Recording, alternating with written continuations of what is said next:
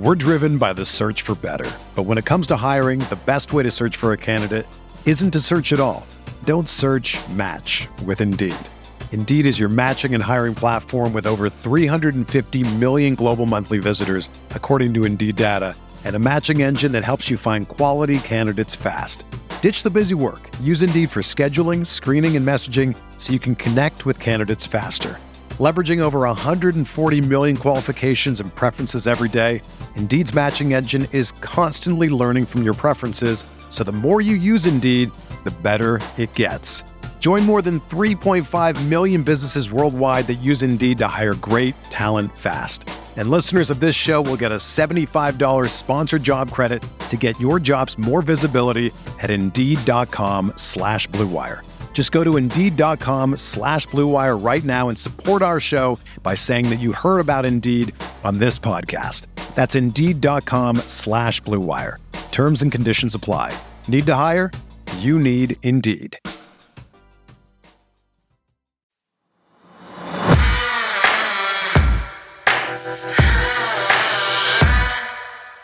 This is the stupidest game plan I've ever seen. And you know what, Greg Roman, every single person needs to apologize to you because you got blamed for everything about what was wrong in Baltimore. And it wasn't you because this new guy that we praised the hell out of. Todd Monken. Yeah, Todd Monken. By the way, with the new guy. You don't have Tom Brady. Do you realize your quarterback is Lamar Jackson, not Tom Brady? What in the hell are you doing dropping back 82% of the time?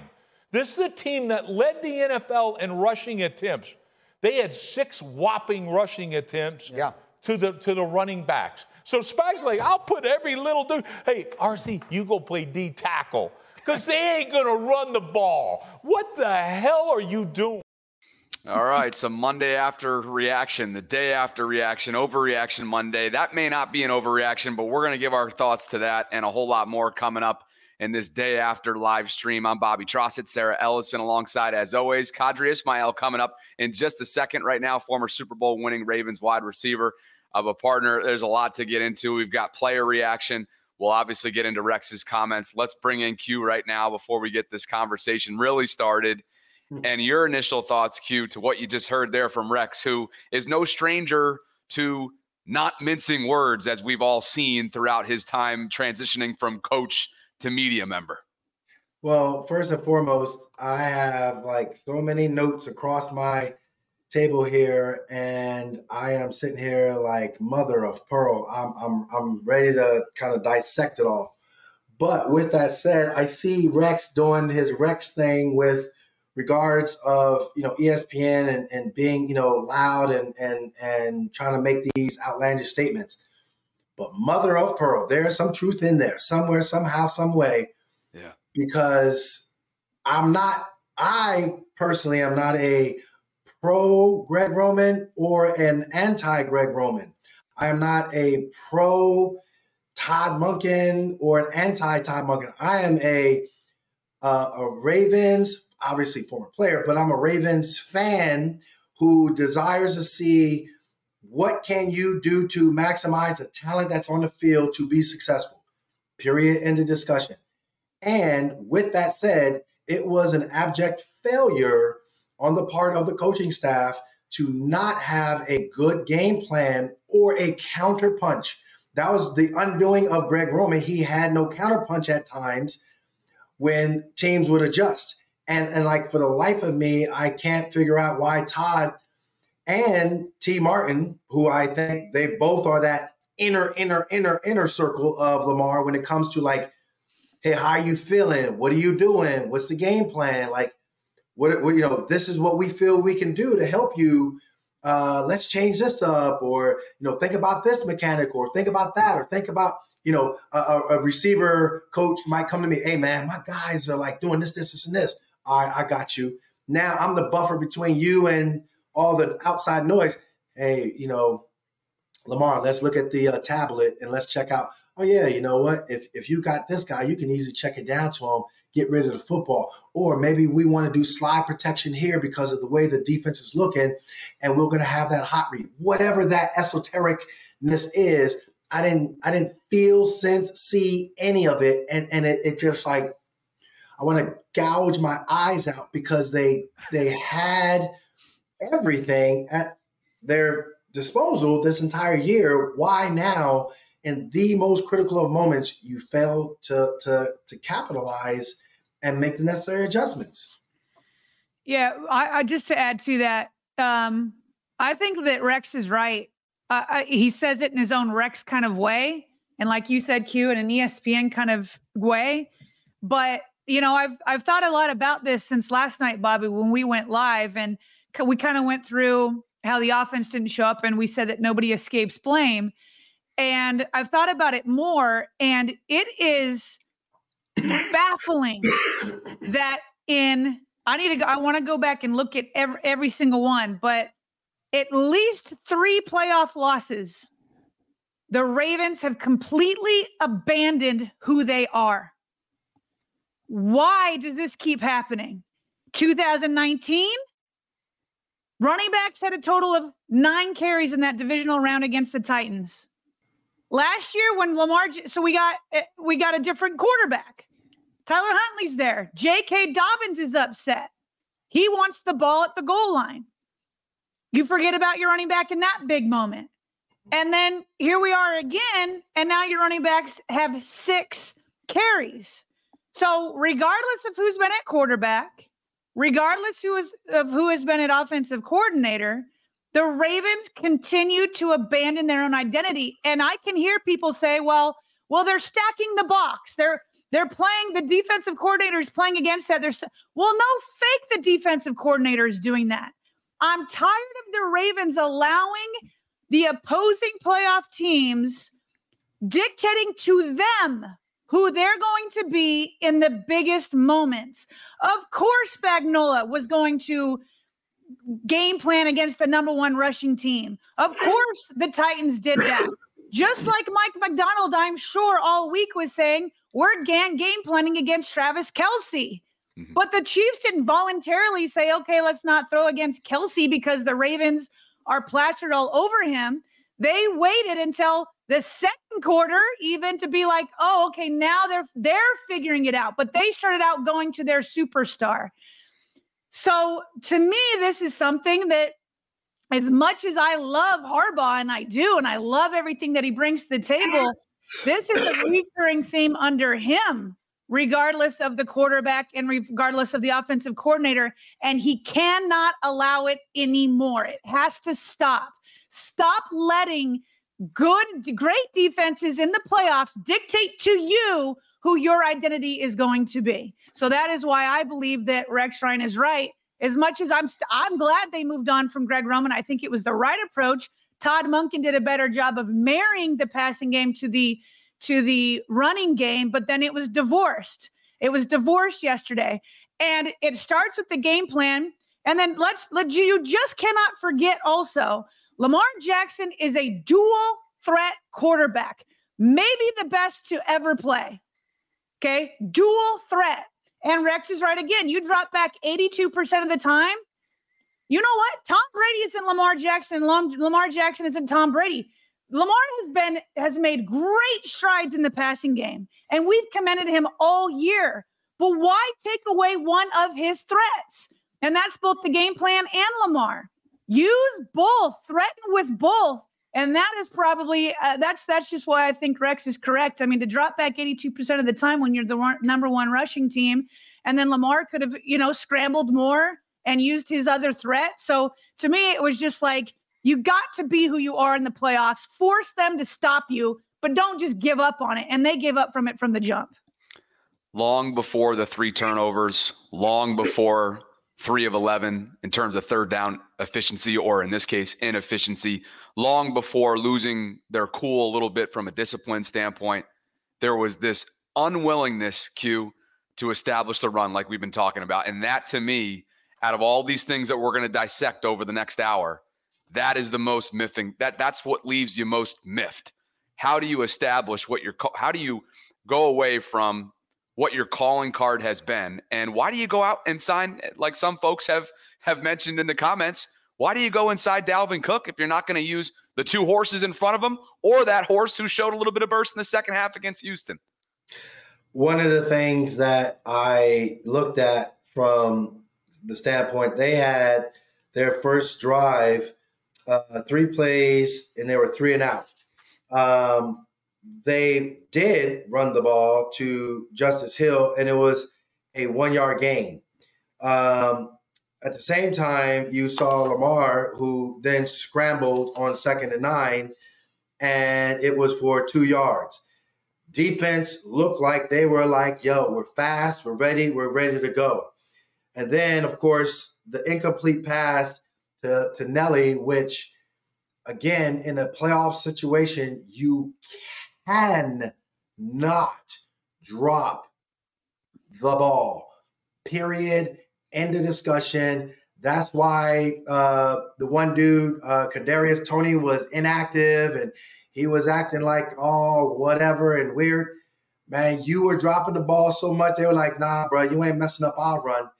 My point is that first drive, in my mind, I was like, oh, shit, here we go. If Justice Hill, that simple run to the right for 1 yard, what I felt was, Greg Roman's run offense, one of the things that Todd Monken was very much saying, we will utilize some of the good from it. I was thinking, okay, like, where's your creative juices? Why not move and shift the offensive line to be offset and out leverage really what the Spags defense up front was going to be about? And they did. They just kind of gave a generic handoff, and it was a 1 yard gain. Like, I'm of the adage, okay, we're going to do what we do best, but at the same time, if you guys try to take it away, we're going to make you think about it. And so what I then saw from Kansas City aspect of things, when they got the ball, right away, they go ahead to Travis Kelce. And back in the day, it used to be called an option. They call it an option route now, but it was DODGE, Dodge, a Dodge route. And that was the origins of it was in the Washington Redskins system. Minnesota Vikings kind of took it over. They had a great receiver, Hall of Famer, and Chris Carter. And oh my God, like Travis Kelce has made it his thing. The very first time out, 4 yards, because it was a simple little dodge route, and it just kind of like set the tone from there. And they go down this methodical drive of a mixture of pass and run. What is my point? Their creativity of like, this is what we're going to do. We know you are going to try to take it away, but at the same time, we're going to make y'all think. And in that's where the creativity or lack of creativity with Todd Monken, just from the start, that little bit was like, it shook me a little bit like, damn it, this is y'all opportunity, like they did, because they did it. They did it against the Seahawks. They did it against the Lions. They did it against San Francisco. They did it against these upper tier teams. Like, I was like, yo, this is why y'all the number 1 seed, because y'all not afraid to go into the Lions den and or play people at home, lock the vault, and make sure that they got to defend that 53 1/3 that we talked about. But it was a creativity, and I saw zero creativity, and it's a head scratcher to me as to why. Sarah, something we saw happen far too often this year from a pass game standpoint was what was referred to through the media in their press conferences, whether it was Lamar or John or whoever, as miscommunication, right? Miscommunication came up often, especially from a deep ball standpoint. I thought that's something that Brian Baldinger pointed out really, really well in one of his breakdowns that I wanted to play in a crucial play between Lamar and Rashad Bateman. Again, all too familiar between these two. He had been coming on of late, just one target last night. And this right here is one that they're going to be thinking about for a while. But again, I don't want to magnify this moment. It was important, but I'm bringing it up because we saw this just too often throughout the season. Here's a play, 3rd and 1 Okay, 3rd and 1 right now in the fourth quarter. Ravens down 17-14. All right, Chiefs do a great job of staying in their too deep shell. Lamar's got no place to go. Chiefs are just trying to keep him boxed in. They're not even trying to sack him. And he gets out right here, and here comes Rashad Bateman. And he's telling Bateman right here, look, scramble drill, go deep. Because if he goes deep, there's nobody here. It's a huge play. But Bateman goes short, and he doesn't go deep. If he goes deep, it's a big play. So the play ends. Bateman's frustrated. Lamar's like, dude, come on, man. Go deep. Like, I got you. Miscommunication. Offense in the passing game has still got a long way to go. Just go deep. Come on, scramble drill. Let's go. Just kind of a perfect example for the lack of rhythm, the lack of cohesion. It started early and it transpired and trickled down into a key moment there in the fourth quarter. May I please? I'm look at me. My whole time, I'm pissed. Okay, I get it, but Isaiah Likely was coming open. Get rid of the football right now. I get it as far as the scramble drill. Rashad, I'm telling you as a receiver, you're like, man, just give me the ball. It's only 3rd and 1. I can make this catch. Don't hey, I hadn't gotten to a rhythm. Like, give me the fucking ball. Yeah. I'm a little bit. No, Sarah, I apologize. I'm angry. But so you're sticking up for Rashad here. I am. Yeah. And it's like, I get what Lamar is seeing, but they weren't in rhythm the entire game. So that's where, I know Rashad's like, man, just give me the ball. It's 3rd and 1. I can make this catch. We'll live to fight another down. We'll live to fight another series.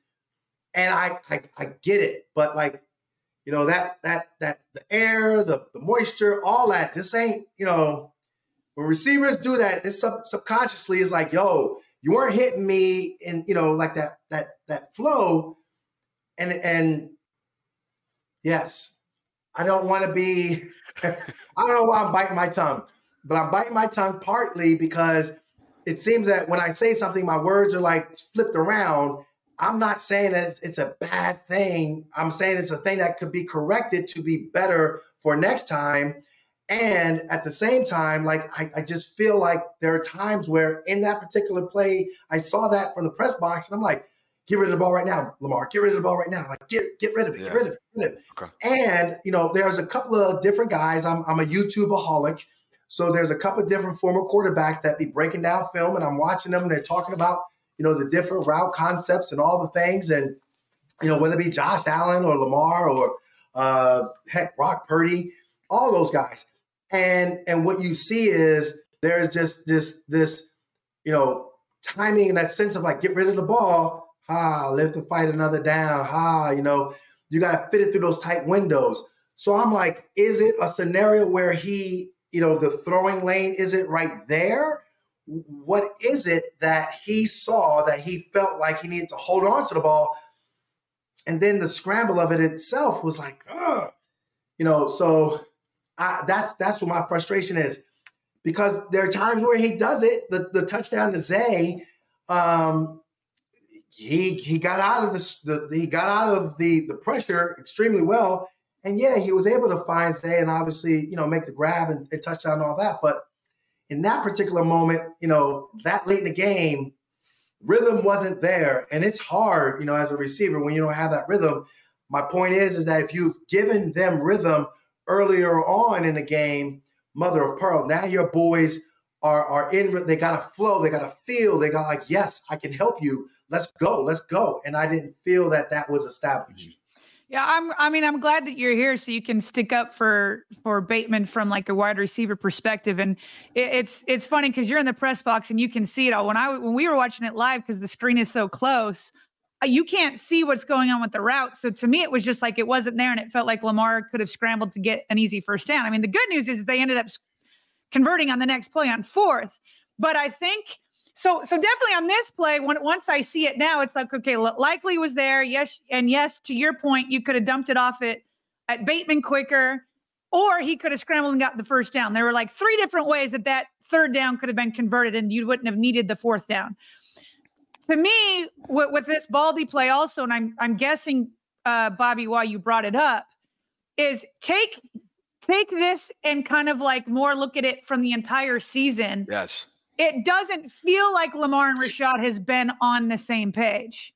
You know what I mean? And to your point, you brought up the Zay one. Once I got to see Zay's touchdown play zoomed back, I'm like, Zay knows what Lamar wants. So as soon as he saw that Lamar was in trouble, he knew to like break straight out and go because he knows that's what Lamar likes. Do you know what I mean? And so, like, I agree with you. The third down play could have been converted 3 different ways. But if you look from a big picture standpoint, it's like, is Lamar and Rashad ever going to get on the same page? Right. Because we all know Rashad has been through a ton in life over the last year or so, really since he's been drafted, when you talk about injuries and all that other kind of stuff. And so, you have a lot of patience and grace with that. And at the same time, this is going to be his 4th year, right? Coming up. You need to have a PQ like outing in year 4, because in 3 years, and there's reasons for it, the injuries and his personal life and all that. And yet in year 4, the pressure is going to be on that you figure out how to get on the same page with your quarterback and you two communicate to where you figure out moments like this. And not just this, but it's been all year. We've been saying, the game's going to come for Rashad. The game's going to come for Rashad. Just watch. It's going to get here. And it never, ever, ever came. And Q, can I just set you up, Q? Yeah.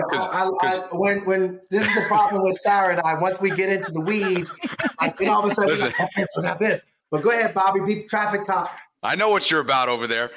We love that you're here too, because this is great perspective. But I wanted to, so that's precisely why I brought it up, because it was a microcosm of what we had seen collectively throughout this entire season. Outside of Zay Flowers, not to just pick up on Rashad, right? Because that's what we're doing right now with this specific example. Nobody showed up receiver-wise for him. Zay showed up. He just outside of Zay. Zay showed up. Yeah. Outside of Zay, who had 5 for 115, including that long of 54. So Q, the fact that, the investment that they made this offseason, I think what's most disappointing, maybe even more disappointing than their inability to establish a run, is that their investment outside of their first round pick really did not pay dividends in a do or die playoff game. It had in the past, and they wouldn't be here without it. But when all the chips were on the line and all the stakes were out there for the taking, they didn't show up outside of Zay. I will say this. So, I got the book that, every time after the game, they give you the complete rundown, all the stats and everything. And I rarely, if ever, would get the first quarter summary or the second quarter summary, because I'm like, I got the book. It doesn't really matter. But I got the first quarter summary and the second quarter summary. And my point is that there was not a single target. The first quarter summary, it was Zay, 1 target, 1 catch, 30 yards. Mark Andrews, 1 catch, 9 yards. Nelly had a drop, so he had 1 target. Yeah. In the second quarter, it was Lamar to himself. Zay had 3 targets, only 1 catch, 9 yards. Isaiah had 1 for 6. Justice Hill and Nelly, neither one of them had a completion, but they were targeted. My point was, there's no rhythm to get me the ball. That is an easy. So, for example, there are individual routes that I know that I'll be a primary guy on. And if I'm that primary guy, like my juices start to flow because I'm like, I'm going to get a chance to be the primary guy. And that's where I think, it's imperative for Todd Monken to call that stuff. But it's also imperative to be creative within the calling so you can have a sustained drive. And I think that's the point as I'm looking down this first quarter. You saw where, from a Kansas City standpoint, they knew who their guys were. They called things to get them the ball. Patrick Mahomes didn't have to do anything. At the same time, on the flip side of it, there was no rhythm There was no rhythm in changing up the run to run. And the credit to Kansas City Chiefs defense. I mean, them dudes was like, stunning the offensive line at the point of attack. So there really wasn't those nice big holes that we were accustomed to seeing. And so I think angle blocks and or zone blocks would have been something that could have helped. Didn't see it. But then from a receiver aspect of things, like, hey, man, give me some individual routes. Give me a quick route. Give me something. And then it comes to T. Martin and Lamar to kind of like, yep, this is what I'm going to do. This is my thought. Let's go out there and do it. And then he got to like again, that scramble on 3rd and 1 in the 4th quarter. I'm like, Isaiah came open. Get it to him. If you saw immediately the way you were trying to do it, you were trying to out leverage, and you had Zay kind of come in and occupy. I think it was like a linebacker that kind of, wheeled out. In my mind, I'm like, Zay, get it to Zay right now. Or if you feel like the moment is too big for him and experience only, then that's where you get in and you bring in Odell Beckham.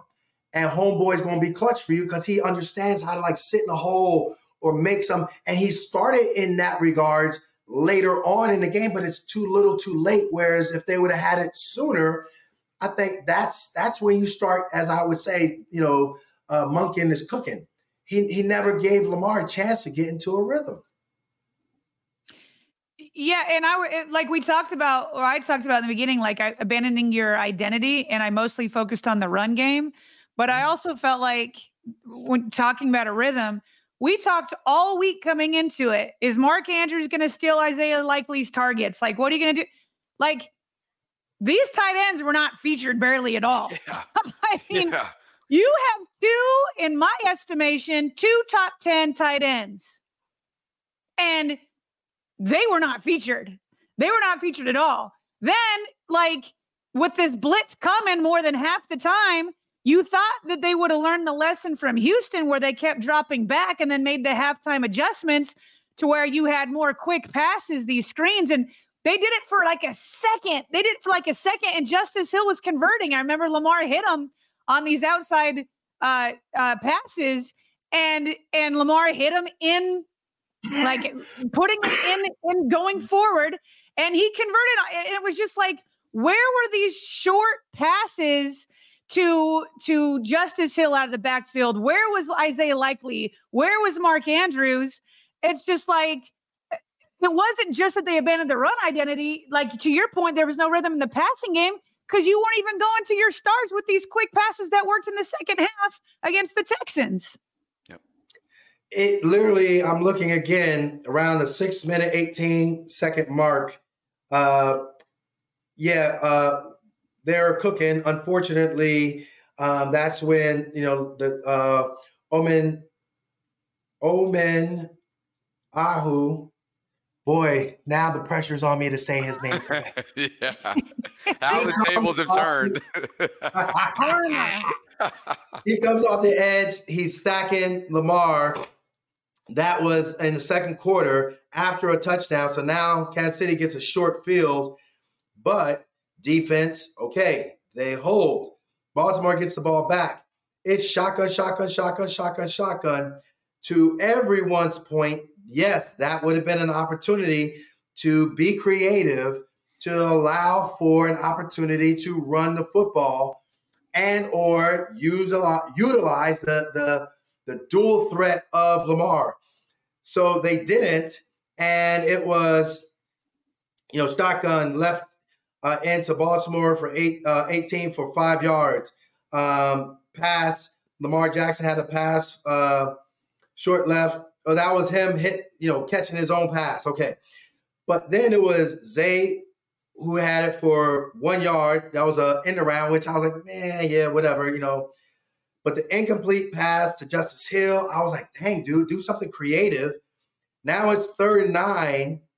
And that was an incomplete pass to Zay Flowers, which I think that was like the one bubble, which I was like, dude, that was just Todd, what are you doing? Like, I didn't like that sequence. I think that sequence was a microcosm of the entire game. Like, you didn't get anybody involved. And that would have been a great opportunity to have some quick game going on, and they just failed to do it. And the score was still 14-7, but it felt like it was, 35, 12 or something crazy. Right. It just the momentum, they never got a chance to reestablish or establish any momentum for that matter. Let's continue to discuss Zay Flowers. Obviously, he was the lone playmaker for Lamar that showed up in a big way, and he was a big part of why the game. Okay, let me make sure I say this right. He had a big impact on the game. He also had two significant errors that had an equal impact at the goal line, the fumble, and although they continued the drive after the taunting call, that was a thing. Let's cut to Ravens productions here. He, as you'd expect he would, because he's got high character, addressed the media post-game. Your teammates' support and everything that happened, the good and the bad in this game, how do you describe it? I mean, those are my brothers, so they're going to ride with me right or wrong, no matter what, so that's all. And just the emotions, I guess, of the season and just getting to this point, can you describe what that has been like? I mean, it's fun winning. Then, you get to the playoffs, you want to win, but sometimes the best team always wins, so that's all. Did you think you broke the plane at the goal line? Yeah, I thought I did, honestly, but, I learned from my mistakes. Zay, what are you feeling in your heart and in your head right now? Wanting to win, that's it. Yeah. Zay, there was some speculation about you maybe cut your finger after the fumble. Just what happened there on the sideline? Nah, I had a cut already. It just opened up again. Zay, you're one of the younger stars of this team. You guys have a lot of talent here. You did some special things this year. I know it's tough to think this way right now, but how much do you think about the potential of what you guys can do in years to come right now? Just try to come back next year and get it done, come back together as a team. Just a tough one, so we got to work towards next year. How hard is it when the penalties seem like they're kind of going one way more often? Honestly, that's something we anticipated. We said we was going to play through it, but, you can't make the calls for the rest. Offensively, did it feel like this game was going different for you guys, just production-wise? Yeah, we didn't do what we wanted to, but we still had a chance to get it done. Justice just said he doesn't want you to feel like you're defined by one play. What does that mean to you that your teammates are talking like that right now? Like I said, those are my brothers. I ain't expect nothing different from them, so, we all got each other backs. We're driven by the search for better. But when it comes to hiring, the best way to search for a candidate isn't to search at all. Don't search, match with Indeed. Indeed is your matching and hiring platform with over 350 million global monthly visitors, according to Indeed data, and a matching engine that helps you find quality candidates fast. Ditch the busy work. Use Indeed for scheduling, screening, and messaging so you can connect with candidates faster. Leveraging over 140 million qualifications and preferences every day, Indeed's matching engine is constantly learning from your preferences, so the more you use Indeed, the better it gets.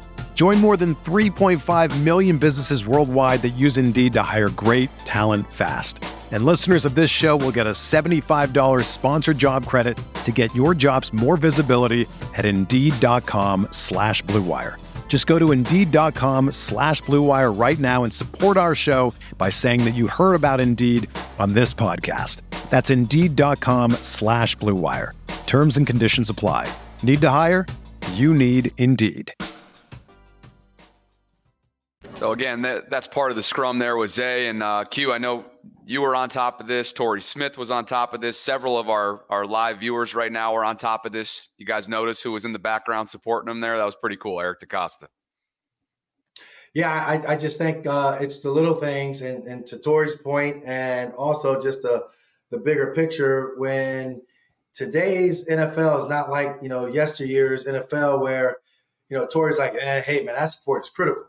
And I know even for me, there were times where, we were playing the Chicago Bears when I was with the Minnesota Vikings, and it was a critical point in the game, and I'm running a kickoff return, and I'm seeing the hole, and I got loose with the ball. My hand came out, and the guy knocked the ball out. Boom, it's fumbled. They recover it, and so they wind up winning on a late field goal. Denny Green comes over to me. He kind of puts his hand on my shoulders like, hey, keep your head up. That's not your fault. We'll get it corrected. Let's go. And that meant a lot. I think that's rare because now today's player, you have to invest in more than just, sitting there and, kind of being standoffish or, you're here, collect your paycheck, no worries. All the good teams and good organizations, a player wants to know that they belong, because if they feel like they belong, they're going to work for you harder. So I think it was really important for EDC to be there. It's very rare. That is very rare. I can't recall too many times. There's been a couple. It's in big moments where the GM shows up, first of all, to a press conference, let alone a scrum in a locker room. I definitely remember a couple where they were there for a press conference, but a scrum is another level in the locker room. And I think that just shows, as it should, that Eric DeCosta and company realize that the future of this receiving corps is Zay Flowers. That young man came to play. And there's certain things that you come out of this game and you say, this is unacceptable. And it's abandoning their identity, right? Zay Flowers coming with too much fire. I've stolen this from the Steelers. Mike Tomlin, he said, I'd rather tell a player whoa than go. Right? So fine. You were in an AFC championship game against Patrick Mahomes, Travis Kelce, Chris Jones, Snead, the defending Super Bowl champions, and you try to make a play. And you did it in the right way with two hands on the ball, as John Harbaugh pointed out. And Snead, he made the play. And I'm going to go back, by the way. I'm tired of these goal line plays going against the Ravens. There is time and time again where this keeps happening on the goal line. We'll get to that another time. Back-to-back years. Back-to-back years, number one.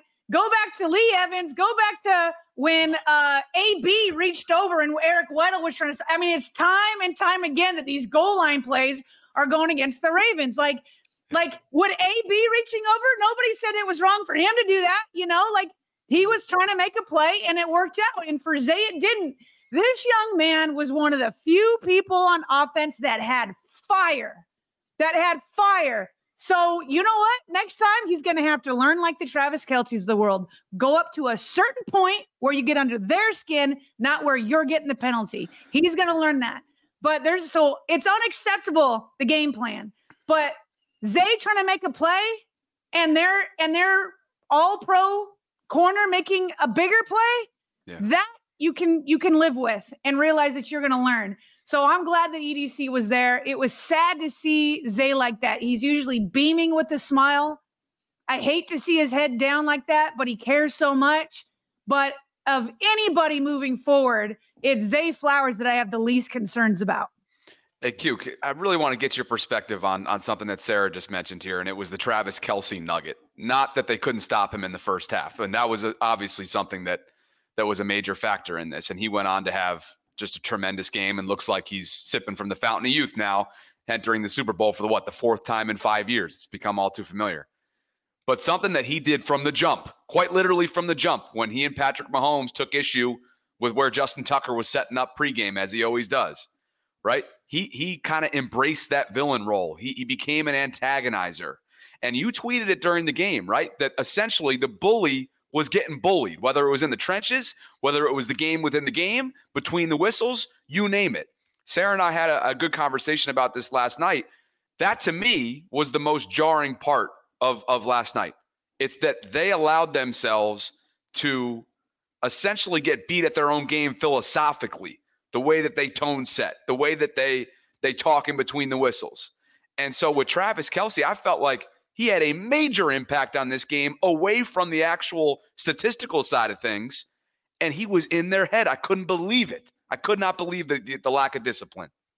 Yeah, I was shocked too, because you have veterans that, they've been in these big moments before. And, like a guy like a Kyle Van Noy, he's a really good, I felt he had understanding of good gamesmanship and doing things along the lines of a Travis Kelce. So when you're right, Travis Kelce kind of gets up, and I first saw it when he kind of shoved Kyle Hamilton. Kyle on one of the Ravens productions, I think it was like The Lounge or whatever, he was talking about, hey, are you a big talker? And he's like, no, I'm not a big talker. I don't talk junk unless somebody, initiates it. But for the most part, I just go about my job. And so Travis kind of pushed him, and then pushed him really physical, and then kind of let go. He retaliated, and then you could see where, he started jawing at him. And I think that, threw off what Kyle was all about. And then clearly, he makes a amazing play, and that's why he's a Hall of Famer and all the things, as far as just a touchdown catch and hell of a throw by Patrick Mahomes, trusting his guy. When it came to Roquan, he grabbed Roquan was about to walk away. Roquan was like, yeah, man, and all of a sudden he grabbed him even harder. Yep. You could see where he was like, yo, he kind of like, yo, you ain't doing this to me. Oh, yeah. But that's when Kyle Van Noy comes over there, and I could see where Kyle was like, yo, chill. And that stupid ref, it bothers me when refereeing, when I was a part of the Ravens broadcast booth, that's where the term mother of pearl came about. Because I was so angry, and I knew, I was like, man, I'm on radio, and I am not about to drop a couple of F-bombs. And I am livid, literally putting my hand on the mute button and because you doggone know this is a big championship game. You have your freaking meetings in the freaking ref locker room about what to see, not see. You had, whatever memos that was sent from the freaking league office as far as the whole flow of it. Give me a freaking break. You saw what happened, and then Kelce, and you're going to throw the flag. I'd have been de-escalate it. Don't escalate it. And I know Kyle must be feeling damn it. But at the same time, I'm that ref, that's just that stupid BS. It's got to be offsetting penalties. That's what it's got to be. Yes. And Travis then, by the way, according to their definition for what Zay got flagged for, he then taunts the flag coming out. Travis was celebrating the flag coming out. So to me, it was such a brutal, almost psychological thing for the Ravens to have that happen in that moment. Not only do they break down from a discipline standpoint, but then it only goes one side.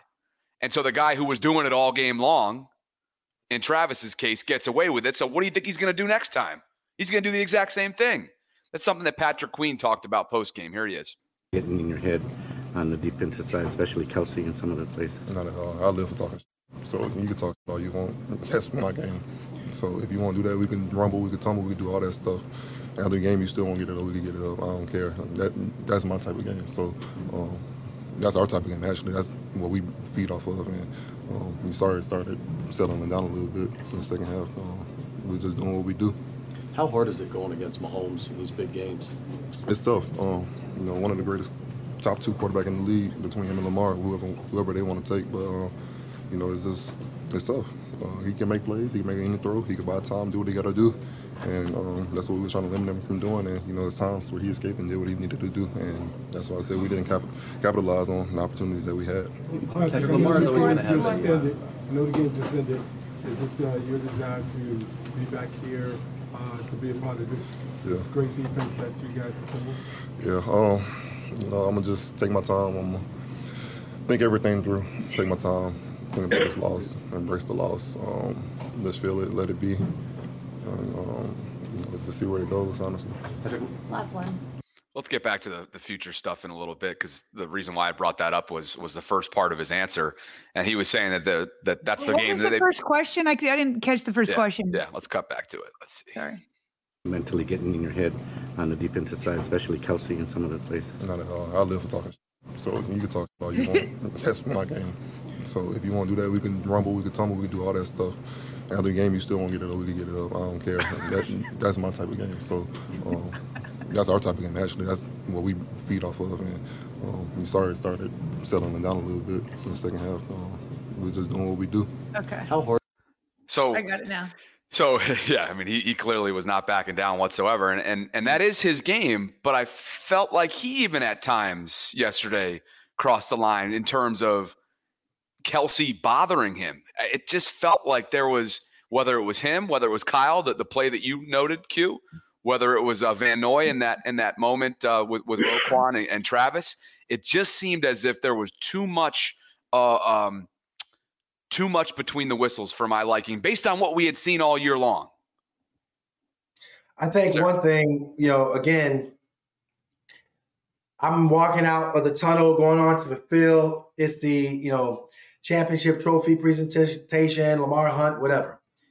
Well, I see my guy, T-Sizzle, he's waving, to the fans, and he's like, Q, turnover. So we go over there, and literally, this was a tweet, by the way, not to interrupt you. This was his post-game tweet, put right? on my glasses so I can see. Throw those suckers on. He made complicated by coaches, and because he made such a great point.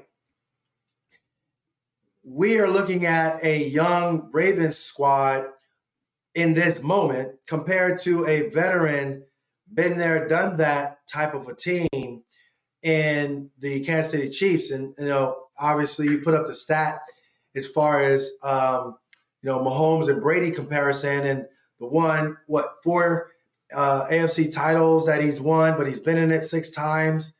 He's been in Super Bowls. He's, has that resume. And I think part of it is that, he has his go-to ride or die in Travis Kelce. Well, Travis ain't a fool either. So, going up against Baltimore, notice how they be like punking other guys and it intimidates them. Let me go ahead and be the veteran and squash all that. And then it puts us as a team, it kind of gives us a bravado and us a look at like, we all about this life. And that's where I think, he did an amazing job of that psychological warfare. But then you even look at what, defensively, them dudes was hitting. And I just didn't see, this Ravens ball club. And again, it goes back to coaching as well. And Sarah, you mentioned it.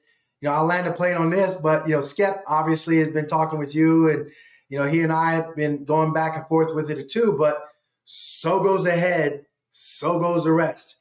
And from that aspect, what is Andy Reid doing that's giving his teams those chances year in and year out, and his staff, creative, juices and pushing buttons in a positive way that Harbaugh isn't doing with himself and his staff for all those different, scenarios that you mentioned that they keep coming up short? So real quick on what PQ said there. So I believe PQ when he says, no, he didn't get in my head. That's what I do. I love to talk crap, right? And he's like, I'll play this way. I believe him. I believe the Ravens defense likes that. Just like I believe that he likes to hit people. I don't believe that he's not afraid to hit people. They like to be physical. That's, to me, not the point, right? It's how do you be physical and intimidating in a way that, you're not getting flagged, but your opponent is getting flagged. That's the game within the game. Yes. There's no way that Kelsey really intimidated PQ. I don't believe that for a second. I don't think Kelsey intimidated Roquan or Van Noy or any of that. I don't think he intimidated any of them. But he played the game, the reffing game, better. So in some way, that whole interaction where, yes, the ref should have called offsetting penalties. I think the ref should have called offsetting penalties. But that's what the Ravens have to realize. That doesn't always happen. So you got to be like, oh, crap, I can't retaliate. I'm going to be the instigator on the next one and make him retaliate against me.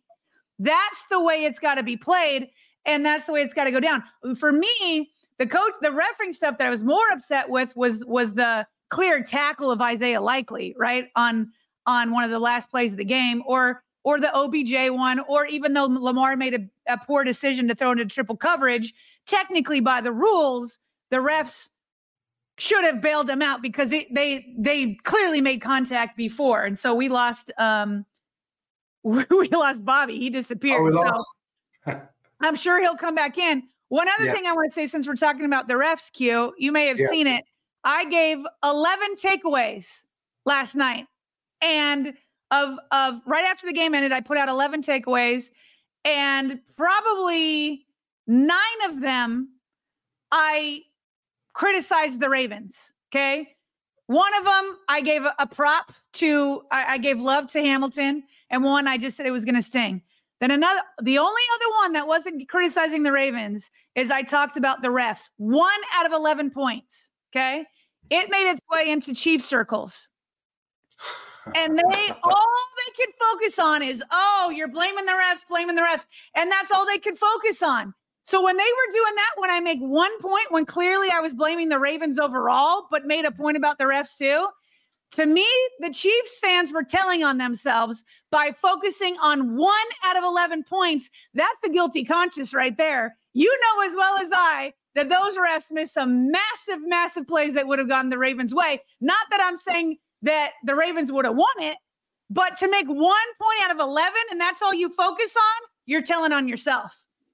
Spot on. I think with the way the refereeing was going, and you could just see that second half, like, I mean, you get your post-game notes and, talk about the second half surge. They only had 98 yards in the second half. They only had 29 yards on the ground. And the Ravens defense only permitted just 3.3 yards per play, and clearly didn't give up any points. So you had help, Kansas City Chiefs. If you want to call yourself, we call ourselves the flock, you call yourselves the kingdom, bruh, y'all got straight up help, because literally from a momentum standpoint, any kind of momentum, it was met with a flag that was kind of like, what? And it is also interesting too, because Arthur Millette, kind of got, a little ding on his head. And I don't want to make light of the ding because it is, if it's a concussion, it's a concussion or however. But I thought that was like a defensive, player. And I thought that was something that, you have refereed out of the game and coached out of the game. But in that particular play, there was no call.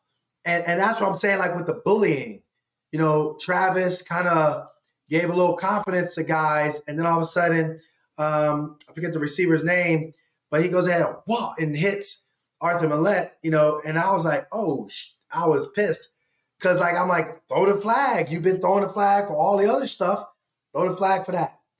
Again, it shocked me how the psychological warfare of the bullying actually, it flipped the script.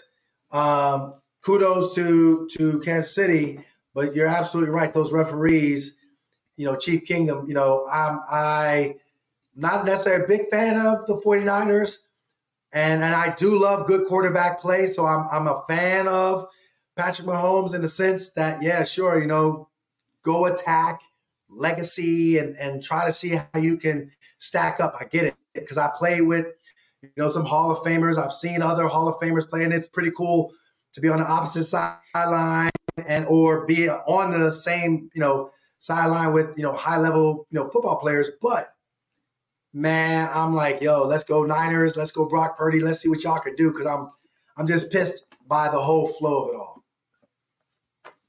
So we're 2 minutes out from locker room cleanout. What do we think are the biggest questions kind of going into in a lot of ways, what could be some of these guys' final times, either representing the Ravens, speaking as a Raven, right? Patrick Queen comes to mind. I mean, he spoke with them last night, so we'll see if he's made available today. But Sarah, anything that's at the top of your mind with going into locker room cleanout? Yeah, well, I mean, like you said, Queen and OBJ both spoke to their futures last night, so I don't know that they would say anything different today. Geno Stone seemed to seemed to say on an Instagram live, so maybe they can catch up with him. He said, I'm not bleeping leaving, right? I'm not going to bleeping leave, something like that. Let's see. We're not going to get this, though. I really want to talk to coaches quite a bit. I mean, my guess is Lamar will probably not be in there. He'll probably try to dodge him, but he just spoke last night too. Yeah. So Jadeveon Clowney, I'd like to hear from him. I'd like to hear what, if he'd be interested in returning. Guys, somebody's like going to pay him this offseason.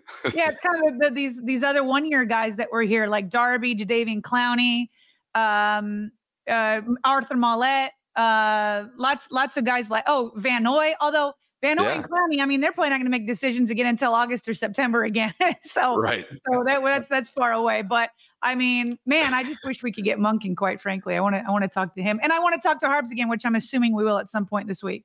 I tell you what, if Jadeveon's probably been empowered here, that he doesn't have to show up to a training camp next summer, right? He doesn't want to these last couple of years, and he just proved this year with the resurgence that maybe he doesn't need it. I got Mike Mack up on the screen here, Q, before we get you in here, because I wanted to give Trippy some love. Trippy is a Ravens super fan who always positions himself seemingly perfectly after the game to catch up with coordinators on their way out of the stadium, and he had this exchange with Mike Mack last night. Let the world know you ain't going nowhere, Mike. Let them know, Mike. It's my guy Trippin', man. I ain't going anywhere. Favorite spot. You heard that? I'm letting y'all know. He ain't going nowhere. Hello? So shout out Tripp doing the Lord's work. The problem is, Tripp, is that just after that exchange, Adam Schefter tweets that Mike is scheduled to meet Monday night, meaning tonight, with Commanders owner Josh Harris, their new ownership group, their new GM from San Francisco, Adam Peters, and other leadership members. And then, Q, we also learned over the weekend that Seattle was sort of indeed that sleeper team. They've been quiet with not even requesting to interview him going into the weekend, but now they look to be showing interest as well. So this is something that's probably just as big as some of these key players that we just mentioned. And based on what he's done in such a short amount of time and the way that he's looked at around the league as one of the bright minds, you got to think that he's going to be a coveted candidate, Q. One thing is not about the X's and O's, it's about the Jims and Joes. That was what Kyle Hamilton was, kind of echoing to the coaching staff earlier in the week of preparation. Rod Woodson, Hall of Famer, who does the Ravens broadcast currently, he and I were talking before the game. And I was like, man, singing, McDonald's praises. He goes, yeah, no, he's good. But you also better look at and recognize Agent Zero when he got here, his effect on defense. What was the defense like prior to compared to now? They run to the football. Everyone is held accountable, and they all look good. So my point is not saying that he can't be a head coach. I'm sure he can. But he better be in lockstep with whoever the general manager is, and he better have some horses. Because if you don't got any horses, and at the same time you don't got guys that love to keep each other accountable on the field, you're just another hot defensive guy or head coach, and next thing you know, you on the outside looking in. So there's some, I guess what you're saying, okay, Adam Peters is the general manager. He and Adam, and they better be BFFs. And be in lockstep with vision if, in fact, that interview, quote unquote, goes successful. Is there anything to add before we jump? I mean, Mike's playing to the fans right there. I don't think he can make any promises that he's not going to be here. Yeah, exactly. All right. So as promised, again, we have locker room clean out coming up. Well, it's supposed to happen 2 minutes ago, but obviously, that'll start to trickle out, I'm sure, content related to that. So we will have something coming up later today. Q, what do you have? What's going on? Your off season begins. You just finished up another Purple pregame and postgame with Mark Viviano's season there together on WJZ. We know you hop on with Ostriker every other week. So what do you have coming up this week and into the off season besides golf with me? No, absolutely. I mean, I get a chance to hang out with you guys, obviously, with Kevin Ostriker and on the his podcast and his platform. It's crazy because I know from an off-season standpoint, just with mental training alone, like now it ramps up even more. I got a lot of team training before soccer teams and baseball teams go out to the respective fields when the fields clear up. So I'm training from, I think it's like 8U all the way up to 13U and just having a blast with it. I talk about structure of feet all the time and how the platform of the feet is right. It sets your entire body up correctly and helps avoid injury. So it cracks me up because some of my soccer kids, the one girls, they came in, coach, we're in school and I see these kids and their feet are out like this. And I just like, oh my God. And I'm like, yes, that is correct. I was like, show them a picture on your phone, since you got it, of Ed Reed and how Ed Reed runs. We're trying to get you to run like Ed Reed. Will you be Ed Reed? No. But will you move like him and stay durable? Yes. That's what we're trying to train. And so I love it that they're kind of equating, hey, if I move better, I'm going to play better. So I got all that. And yes, finally, I'm going to get that stupid pink freaking tuxedo and we're going out golfing. And I'm going to hit some drives. I'm going to put my mind out in this stupid pink tuxedo because I'm fanboying over our guy, Charlie Kohler. And so that is that. You know when we got to set that up, Bobby? Yeah. Ed Block Courage Award time because I'll be in town. Okay. You know what I mean? All right. Right? I mean, most likely, well, it's not solid, but early April, because I have to be there for it to be able to like roast you and cook you and all that fun stuff. I like the way this is all setting up. Thinking with Mark Andrews and Isaiah Likely, what were you thinking? I honestly thought that training camp, since everything was new and they weren't as tight end centric, and you know, Eric, as much as we love EDC and he loves to acquire talent, man, you gotta look at that purse string and honor the salary cap. And I was just like, you know, Kohler had a really good, solid game in the playoffs, and that means he's locked in from the standpoint of his mindset. If he has a great training camp, he doesn't cost anything. I already knew, and I've been pumping Isaiah from day one. I already knew what Isaiah was going to do. So I was like, man, you know, Isaiah, Charlie, they're just, you know, two inexpensive dudes compared to Mark Andrews. Meh, we'll see. Yeah, that didn't age well. Okay. And now he's going to be getting fitted. And hey, I got Hayfields Country Club on deck on speed dial. We'll line up a little. We're not just going to go to any track. You know, we're going to go do it right. And you and I and Sarah could be involved as well since she's calling out the specific weekend. So I like that. And but yeah, lots to come this off season. We know we're going to call on you whenever you know you allow us your time, which is always appreciated. So MissilTraining.com is where you can find out more about what Q's doing on the side, even though it's not really the side. That's what you do full time. The broadcasting stuff and still having a foot in football is your side hustle, right? Absolutely. Complete opportunity to be passionate about life, and as opposed to I have to do, I get to do. And my I get to do is do what I do from a media standpoint for the last 20 some odd years, and I get to give a chance to help young athletes understand how to move better, and old people who want to just live a productive life, how to help them have their movement brilliance too. I love it. We appreciate you, Q. And Sarah and I will be back later on today, obviously, with however this whole locker room clean out unfolds. So we appreciate you guys for dropping by this live stream, and we will talk to you later today.